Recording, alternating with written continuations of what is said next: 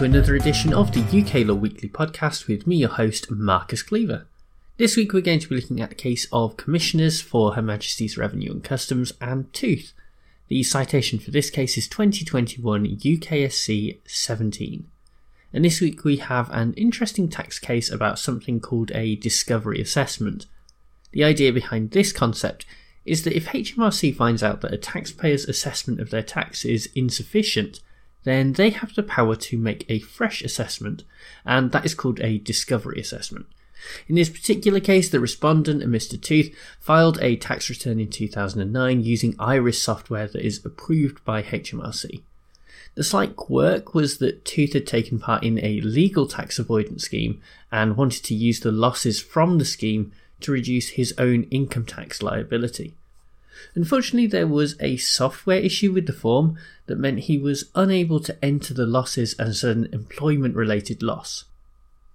Tooth got in touch with the IRIS software engineers who advised him to enter the losses into another box and then explain what he had done in one of the so-called white spaces, which are basically comment boxes that allow for explanations. He did this, but HMRC still disagreed with the assessment because they considered the tax avoidance scheme to be ineffective, although they failed to actually open up an appropriate inquiry into the return. Instead, they waited until 2014, when retrospective legislation confirmed that the tax avoidance scheme was ineffective, and then they issued a discovery assessment under Section 29 of the Taxes Management Act 1970. Tooth appealed the discovery assessment on a couple of grounds. The first was whether HMRC had made the requisite discovery. The second was premised on the condition used by HMRC to justify the discovery assessment. They argued that there had been a deliberate inaccuracy in the form, and Tooth denied this as his second ground of appeal. All of the lower courts had slightly differing views on these grounds, and so the questions got appealed to the Supreme Court, which is where we pick things up.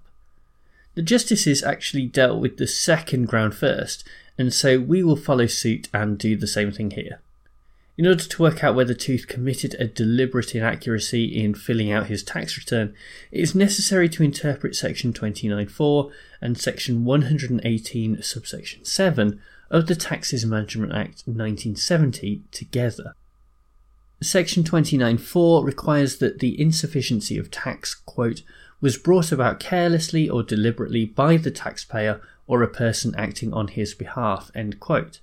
On the other hand, Section 118 subsection 7 of the 1970 Act states that, quote, references to a loss of tax or a situation brought about deliberately by a person include a loss of tax or a situation that arises as a result of a deliberate inaccuracy in a document, end quote. So what we're trying to get at here is whether a deliberate inaccuracy means that Tooth deliberately filled out the form incorrectly, as he was told to do so by the software engineer, or if it means that there was a deliberate intention to mislead HMRC, which is not what Tooth was doing at all. In the end, the justices adopted the latter, more stringent definition that requires malintent for a few different reasons. Firstly, it's the natural meaning of the words deliberate inaccuracy as they would be used in daily life. Secondly, it marries up with the statutory context around the discovery assessment. Thirdly, it is consistent with the idea of this being a penalty scheme. And finally, this interpretation was what Parliament intended when it passed the legislation. There was also a question about whether what Tooth submitted even constituted an inaccuracy. For the Supreme Court, it didn't. After all, it is true that Tooth put the amount in the wrong box, and so the automated system at HMRC registered this as an inaccuracy. But he also acknowledged and explained this inaccuracy in the white spaces. What is the point of having these comment boxes if not for the taxpayer to explain something within the form? Just because the automated system doesn't pick it up doesn't mean it doesn't exist. Therefore, Tooth was successful on the second ground of appeal. This meant that he won the case, but the justices still took the time to also go back and consider the first ground of appeal about whether HMRC had made the requisite discovery. Here it was necessary to look at Section 29(1) that basically tells us that if a tax assessment is insufficient, then an officer or the board may make an assessment of the amount that is owed to the Crown. The time limit runs from the end of the year to which the assessment relates, instead of the date of discovery. And this is important here because the focus in the provision is on the state of mind of the individual officer who makes the assessment. Reading the provision in context, a discovery is not made once and for all by HMRC as a collective unit, but by the individual. In other words, it is perfectly possible for a discovery to be made, and then for a different officer to make the same discovery at some future point in time. Furthermore, there is no sense that a discovery will lose its quality over time. As a result, HMRC were actually successful on that first ground, even though they lost the overall case because of the second argument advanced. Moving on to our own analysis, the way that those two grounds of appeal overlap is actually really important. The relative lackadaisical approach that the Supreme Court took to the definition of discovery is understandable given the other protections that are in place for taxpayers. After all, HMRC have to satisfy one of the two conditions outlined in the legislation, and that is why they fell down in this case.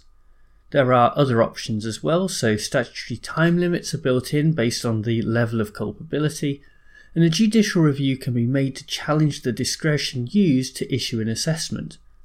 However, even with those other options, there is a good argument that this interpretation is a bit too liberal and creates too much of an open door for HMRC.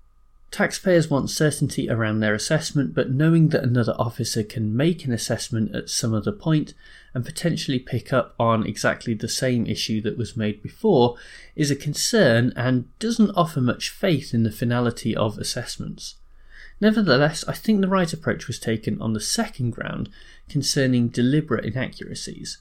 Clearly, Mr. Tooth did everything in his power to try and submit a correct assessment, up to and including talking to the software engineers involved.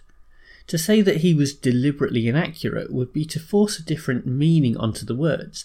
This is a penalty scheme, and it's not right that someone should be penalised if they have acted honestly from the start.